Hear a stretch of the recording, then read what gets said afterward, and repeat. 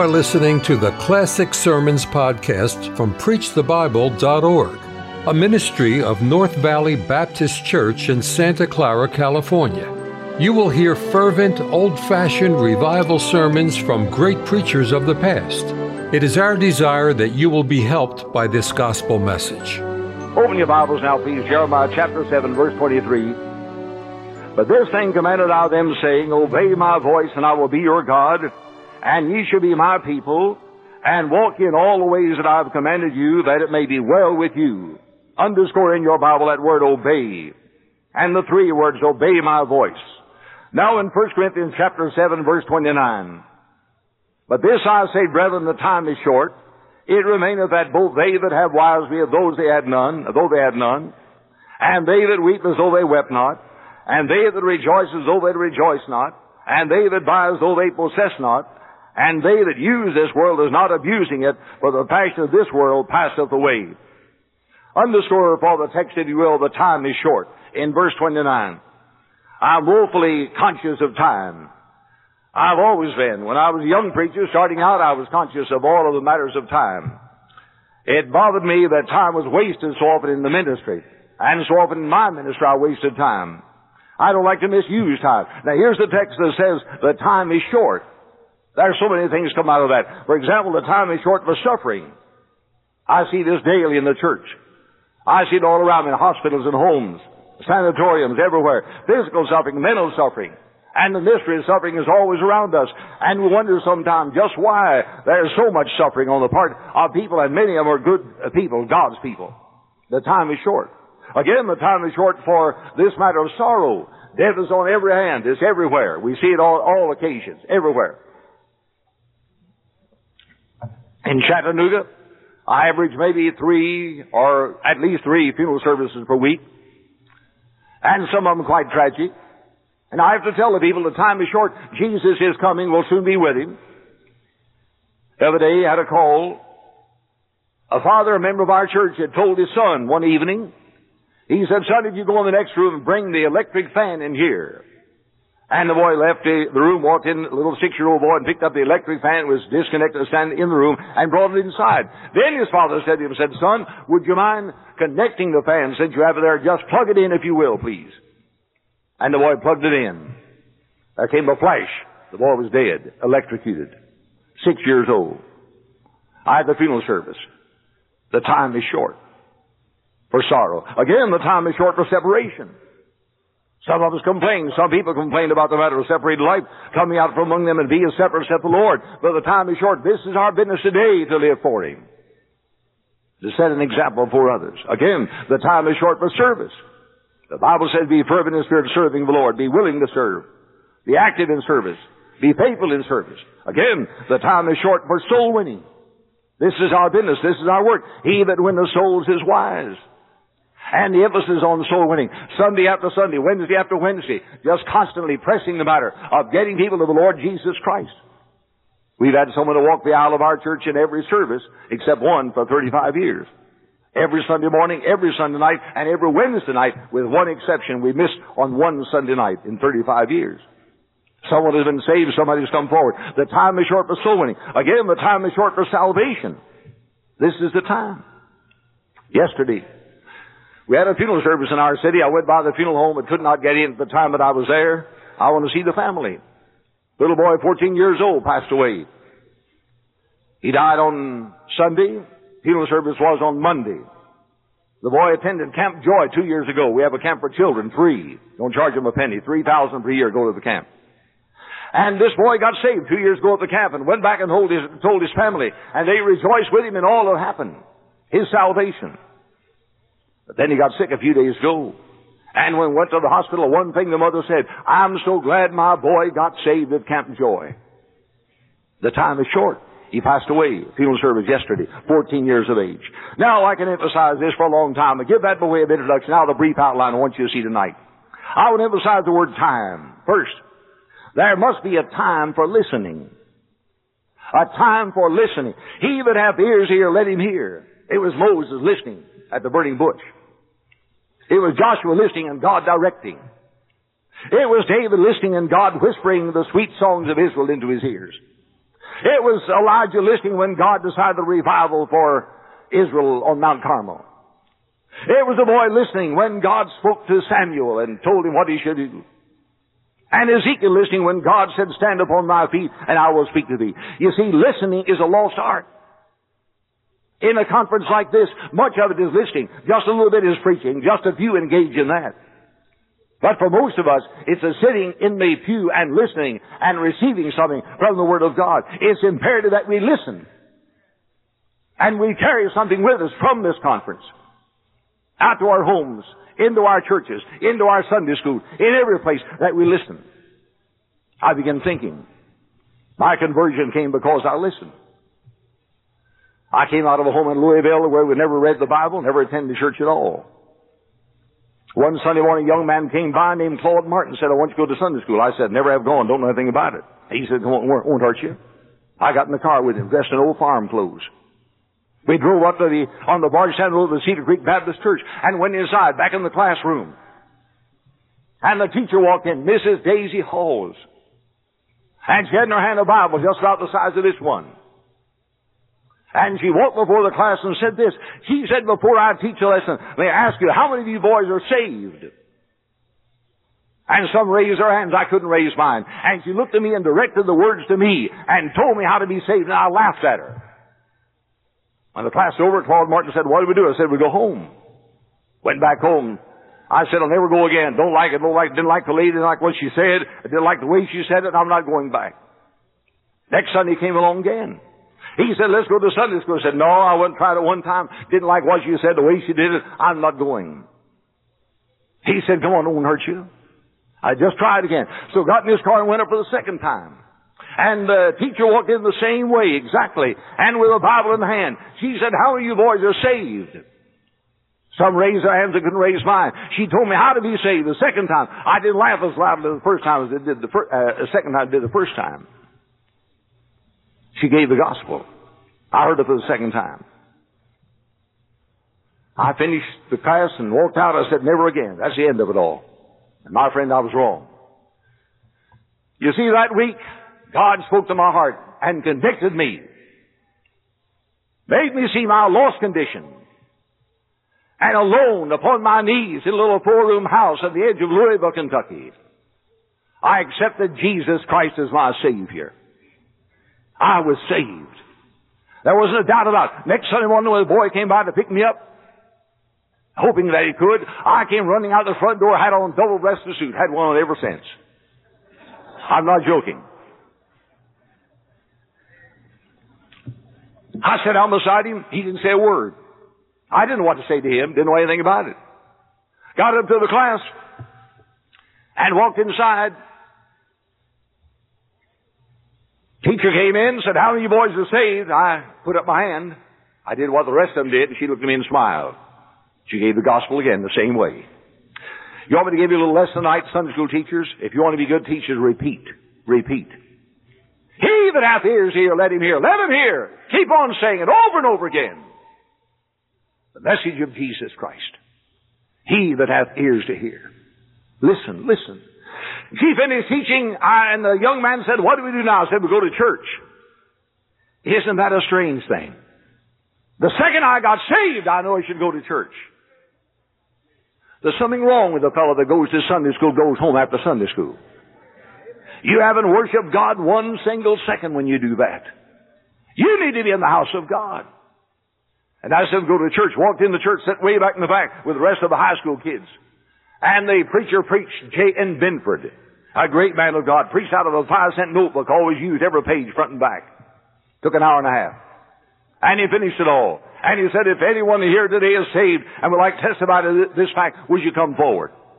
And I got up out of my place, walked out. I'd never seen an invitation in my life. Never once. That's the first invitation I've ever known. I walked down to the front. I said, I've been saved. He said, sit here, please. I want to talk to you. And I knew he doubted it. He could see that I didn't know a thing, didn't have a Bible in my hand, didn't know what it was all about. And he sat there and took his Bible. He said, I want to talk to you a while. I said, sir, I've accepted Jesus Christ as my Savior. I know I have. The teacher told me how to be saved, and I've accepted Him. And he dealt with it and prayed with me. Then he stood up. And when he stood up, right in the back of him stood two people, my mother and father. And they said to him, Brother Benford, we'd like to be saved too. I didn't know they were there. Listen, we had never gone to church together, never gone to Sunday school together. Not a time in our lives. They had never taken me once, not even once. And on that day, they were saved. 2 weeks after they were baptized in the Deer Park Baptist Church in Louisville, Kentucky. Listen, my dad's still living, 91 years of age. Mother's gone on. Still testifying to his salvation. Oh, the greatness. Listen, my friend, that's for listening. And tonight, if you're here in this service without the Savior, then listen to it. Jesus died for you. Christ died for our sins according to the Scriptures, and He'll save you by simple faith when you put your faith and trust in Him. Listening. I was called of God to preach. My dear friend, I knew nothing. I came out of a country church where that didn't happen very often. And when I sat there one Sunday morning, had in a preacher to come to speak in the pastor's place, a dignified fellow, had on a long frock tailcoat, never seen that before in my life, and a wing collar. I thought that was the funniest thing I'd ever seen. And we sat and laughed at him. And back in the back where the boys sat, I said, man, nothing to hear out of that man. He couldn't say anything. I got real low, and I said, here's where I take a nap. Hadn't been over 3 or 4 minutes until I straightened up. This man said something about the fact that God may be calling some of you this day into full-time service. And he preached in a very precise way with his hands right in front of him. And never raised his voice very much. And spoke quietly. But when he spoke, I said, that's it. God wants me. I know He does. I walked down the aisle at the end of the service. I stood there and said, God's called me to preach. Pastor dealt with me again. And the young men came and stood around. The 8 others came. There were 9 that day. 9 of us lined up there. All 9 said we'd been called to preach. I didn't know about the others, but I knew about myself. I knew God had called me. And I did do what God said. By my side stood a young fellow named Emmons. When he passed his 30th birthday, he took a .22 rifle and killed himself. On the other side of me stood a boy named Russell. The last time I heard was occupying a cell in the federal penitentiary, Atlanta, Georgia. Every single one failed. Their lives failed all the way through. I don't know whether they were called or not. I know God called me. I knew that He called, and I said, Lord, this is it, and I shall do the thing that You have called me to do. Maybe God's calling someone here tonight. You better respond and say, yes, Lord. Yes, Lord. That's listening. You see, there's a time for listening. This conference may be the time for you to listen. Salvation for some of you, the call of God for some of you, full-time service, to be a missionary, to be a pastor, to be anything that God says. Just after I got saved, just after I was called, I went to Louisville, heard a man speak. His name was Dr. Finley Gibson.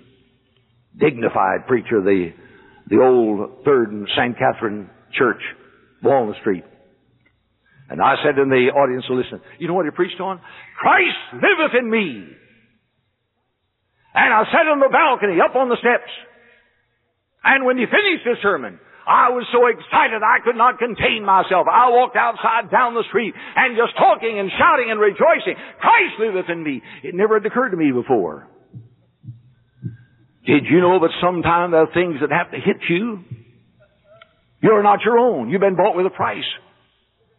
And Christ is living in you. Christ is there to live and direct your life. That was a great moment for me. It came by listening to the Word of God. I listened again. There's a time when I felt so defeated, so completely, utterly, miserably defeated. I'd heard a few people mention the fullness of the Spirit. I'd heard maybe some sermons on Ephesians 5:18, be filled with the Spirit. But I never responded to any one of them. I thought that's for somebody else, not for me. But I was wrong.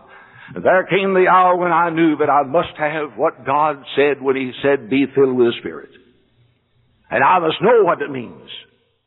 And I must rest upon this fact, that His power is within me, and when the Spirit of God takes over, that He empowers me for the service that He wants me to render. That was followed by another great message from our heart, dying to self. Dying to self. And let me ask you tonight, while you're here in this conference, enjoying every single bit of it, rejoicing in the preaching, the teaching, the singing, and it's wonderful. Do you know what it is to be filled with the Spirit of God? Have you come to that place of complete surrender? You know the meaning of dying to self, dying to your own desires, dying to your ambitions, dying to the criticisms of the world, dying to the compliments, dying to all of it. Do you know that? He wants you to. You see, there's a time for listening. That's what I'm saying.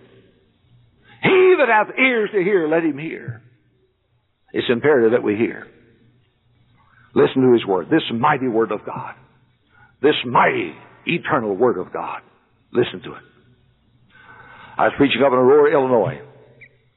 Little brother came to me after the service and said, Brother Robertson, may I tell you about my son? I said, yes, ma'am.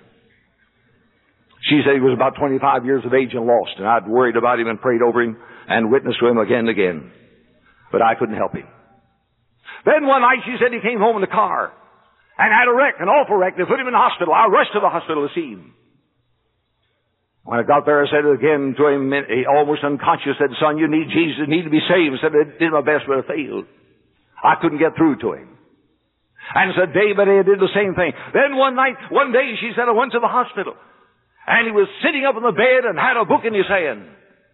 He said, Mama, listen to this. Here's something wonderful. 25 years of age, been a wicked sinner far from God. And I said, son, what is it? He said, listen to this. For God so loved the world that He gave His only begotten Son, that whosoever believeth in Him should not perish but have everlasting life. He said, Mama, did you ever hear a thing like that? Why, she said, son, yes. Said, I've said that many times. Said, no, I've never heard it before. And he hadn't. He hadn't heard it before. It had gone through his ears, but had never stopped at all, never registered with him at all. And he said, I have just now accepted Jesus as my Savior. And he said, I've heard the Word of God. I know that He loved me and died for me on the cross. Then the mother bowed her head. Little church in Aurora, Illinois. Tears were falling. And she said, Brother Robertson, 3 days after that, my boy died. But she said he's in heaven. You see, my friend, I'm emphasizing in this first point of my message the matter of listening. There's a time for listening. Oh, listen, my friend. This day when people do not listen, they turn away. They refuse to hear. But God wants you to listen. But let's take the second thought. There must be a time for obeying. Not just listening, but obeying. The Word of God says to obey is better than sacrifice. Jesus said, "Ye are my friends if you do whatsoever I command you." If you do, obey. Obey. I meet the new members of our church every Wednesday night at 7 o'clock. Those who joined us last Sunday, there were many of them. Many were baptized. Many others came by letter. But I meet all of them tomorrow night at 7 o'clock in the church, in one of the special rooms. I talk to them the same way every time. I talk about attending the service of the church. I tell them, if you want your life to be successful, attend Sunday morning, Sunday night, or Wednesday night. Be here. I pay no attention to the fact that many do not do it, that they have heard maybe something else, but I said you're to be here Sunday morning and Sunday night and Wednesday night, and emphasize church attendance. May I say that some preachers have missed this. They're afraid. They miss emphasizing Sunday night. I have so many preachers tell me, I have a great crowd Sunday morning, but, well, rather small Sunday night. But you haven't tried to have a big one Sunday night.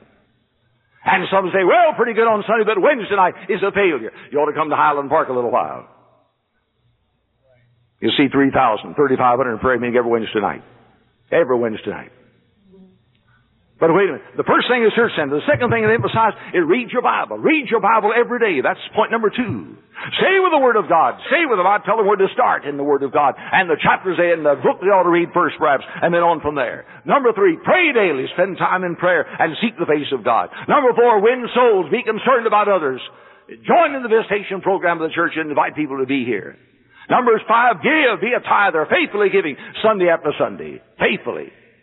And I emphasize these 5 things. Now, the interesting part of it all is that in 49 years of preaching and 35 years in one church, and I've talked to literally thousands of people, I've never known one single person to fail who would do the 5 things I mentioned here.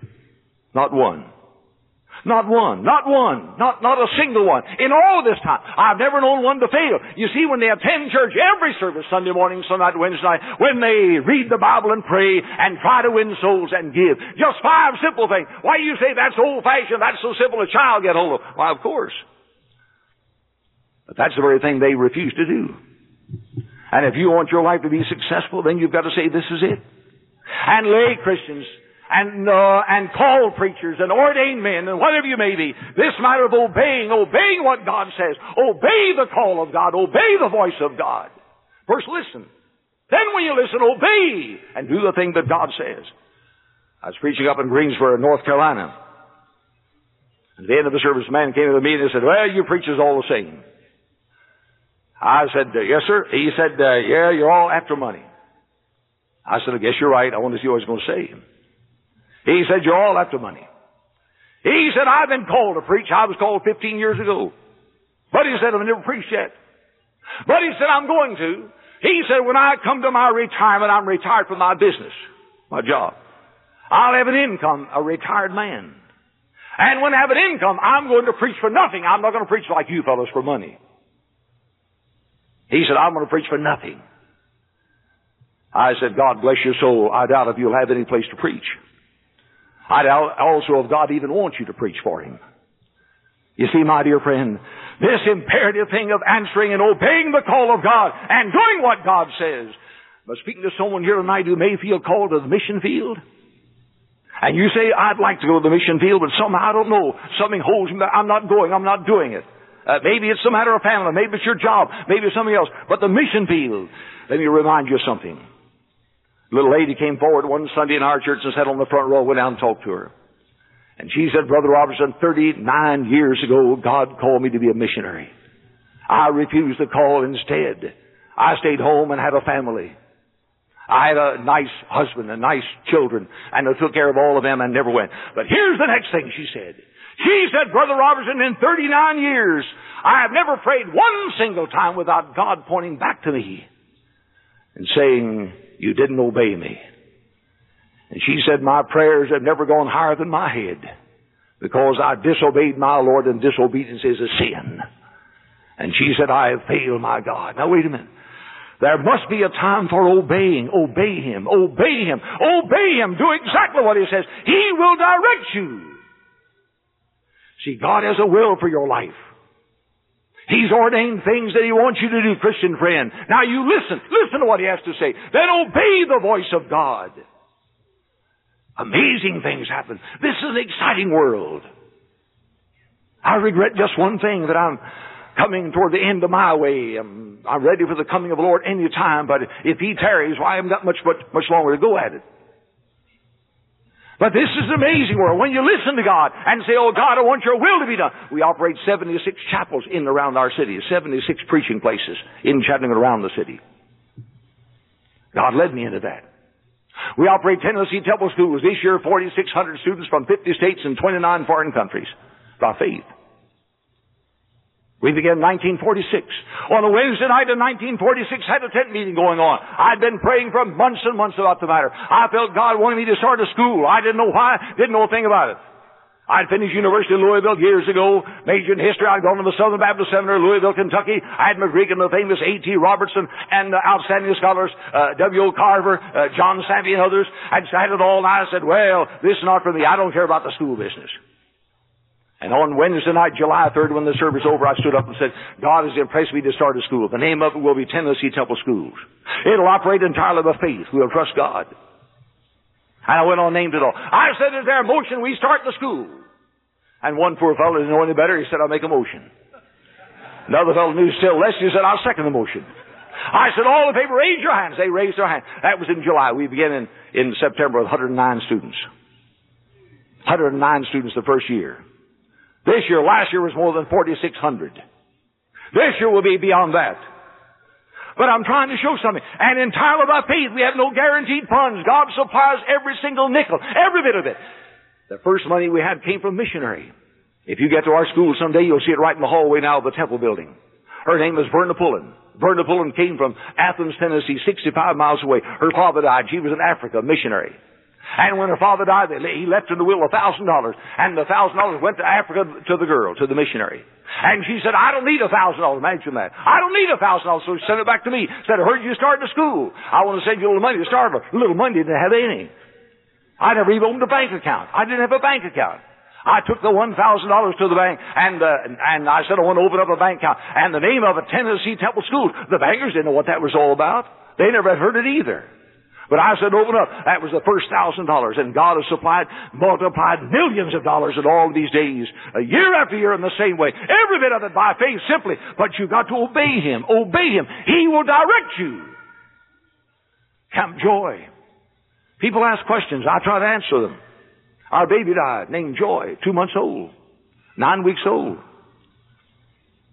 When the baby died, it broke our hearts. We thought we'd never smile again. But all of a sudden, God said, wait a minute, I've got something I want you to do.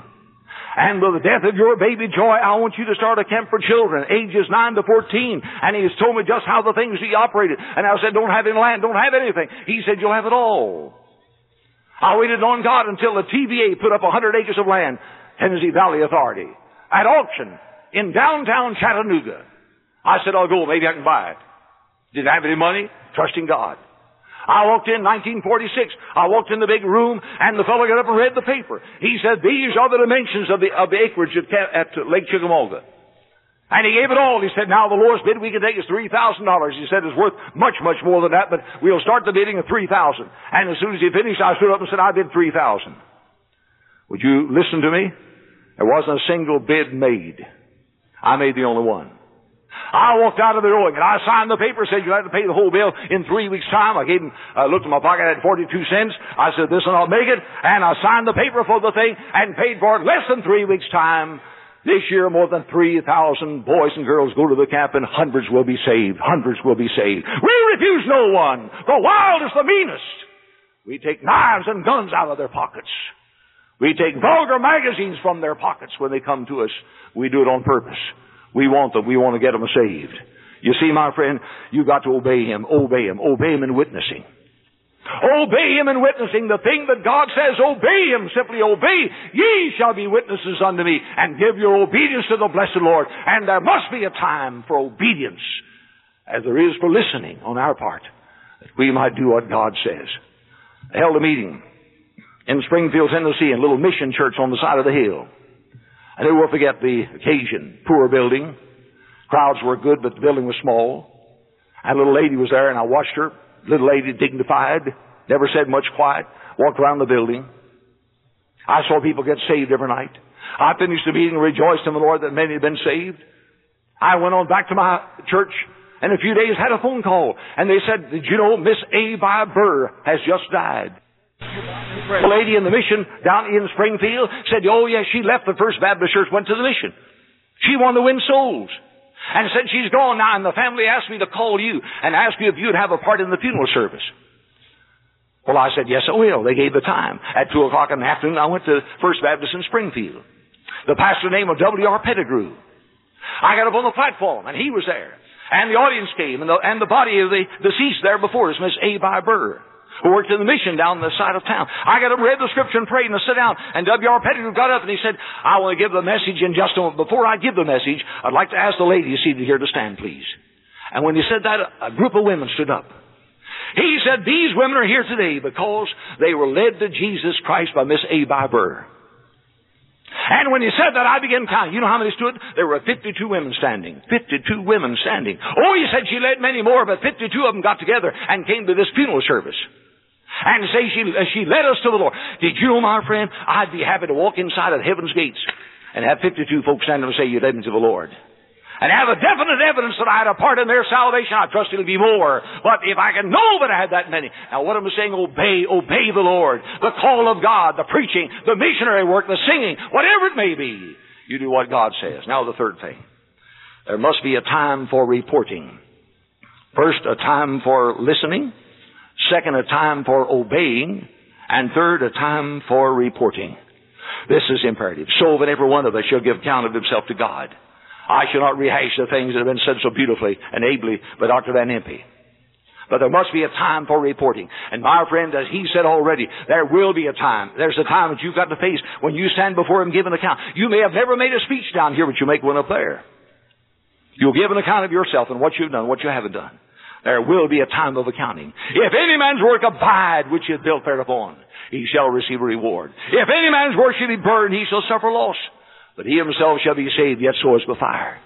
The time of accounting. We've got to stand at the judgment seat. The foundation of what we do is in Jesus. He's the foundation. Jesus Christ is the same yesterday and today and forever. The sure foundation. We build on Him. Watch how you build. Watch how you build. We're finishing up in a few days of building a Tennessee temple costing $2,100,000. It's supposed to be finished by September 1. I watched them dig the foundation. I never saw such digging in my life. It took months. They went way down the earth, down. They put in the concrete and steel and filled up that hole with all of the concrete and steel to make the thing strong, the foundation, and brought it up to the level of the ground. Now suppose I'd gone away for a few days in meetings, and I'd returned after 4 or 5 days and drove back in the city and round to the school and down to the side of the building. When I got there, what did I see? I saw a great big barn up there with 1 by 12 boards and strips on the cracks and a big tar paper roof on the top of it. And I'd call the contractor over and I'd say, "Sir, wait a minute. I saw you go down for months and months on the foundation, and you kept on digging and pouring concrete and steel, and now I get back and you put up a little old building here, just a flimsy little board building like a barn, like a tobacco barn out in the field, and that's all it is." Well, that's not the way to do it. And he'd say, "That's the way we do it." He said, "We get the best foundation we can, then what we put on top doesn't mean anything. Do what you want to. But it does mean something. The foundation is Jesus Christ. Now, what you build upon that foundation is important. And as a child of God, you're to so build that it's going to stand. The foundation, the testing time is sure to come. And the reporting time is coming when you stand before Him, so that every one of us shall give an account of himself to God. How have you labored? Have you labored lovingly?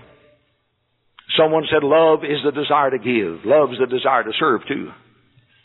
I don't like to have to drive my people into things. I do a lot of it, I'm sure. I say after my folks, encourage them and press them on. But I'd rather folks would volunteer lovingly to serve God. Amen? When you get back to your church at home, volunteer your services for the Sunday school, for the preaching hours, for the choir, for the young people's meetings, for the prayer meeting Wednesday night, and be in your place. And show that you've got something. Do your work lovingly. Then again, we should do the work of God willingly. He said, "If I do this thing willingly, I have a reward. But if against my will, a dispensation of the gospel is committed unto me." That's all, a little time. But if I serve God willingly, there's a reward. Again, serve God unselfishly. Not looking for gain for yourself, not trying to secure something for self, but serving God unselfishly, day by day. Again, serving God faithfully. In season, out of season. Will you hear Him say, "Well done, good and faithful servant"? Does it apply to you? Moreover, it is required of the stewards that a man be found faithful. Are you found faithful? Faithful in the service of Jesus Christ. Now, here's the thing that I want you to get hold of. This is a needy world. Oh, how needy. How much we need something. And I'm not talking tonight about just tickling the ears and entertaining yourself for a while. I'm talking about getting what God wants you to have. There must be a time for listening. Listen to Him. Let Him speak to you in this meeting. There must be a time for obeying, to do what God says. Don't put it off, but right now do what God says. There will be a time someday for reporting. There must be. You've got to stand before it. This book has to be fulfilled. And you've got to give a report of yourself, as we've heard already this evening, unto our blessed Lord. Have you done your best? God's calling. God's speaking tonight. Let God have His way with you. I read a beautiful story the other day.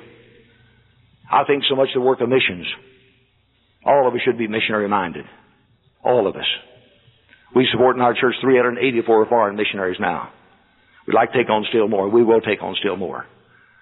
But I thought of this man. He said he was going to speak in a convention. Incidentally, it was in the city, too. And he was going to speak, but he said, "I'll not eat supper tonight. I'll go by and get a glass of orange juice, and then I'll go on to my meeting place." He went to the place to get the orange juice, and he got a big glass of it, ice cold, and handed to him, and he paid for it, and was starting to walk away and put it up to his lips to drink the orange juice, when he felt someone touch his sleeve. He looked down and saw a little withered, ragged lady. Small, poor, maybe not too clean. But she looked up into his face and said, "Sir, I'm thirsty too. I'm thirsty too." He said, "Maybe I wouldn't have done a thing if she hadn't said too. But she brought herself in with my life and said, I'm thirsty too." That, my friends, is exactly what the whole wide world is crying tonight. Men are lost. They're dying. They need someone. They need the water of life. They need Christ. And they're thirsty. They may not always say it. They may rebel against what you say to them. But it's your job to give it to them. It's your task to lay it before them constantly. And that's the message God has given from our heart to yours tonight. Have you surrendered to Him? Are you listening to Him tonight? Listen to Him. He's speaking to you. Are you giving your obedience to Him? He's calling for it. Have you kept in mind that one day you'll have to give an account of yourself, a reporting time? I trust you'll think. Let's bow in prayer. Thank you for listening to the Classic Sermons podcast from PreachTheBible.org, a ministry of North Valley Baptist Church in Santa Clara, California. To listen to many more powerful sermons, visit our website, PreachTheBible.org. If you enjoy Christian music and programming, visit knvbc.com for Christian music you can trust.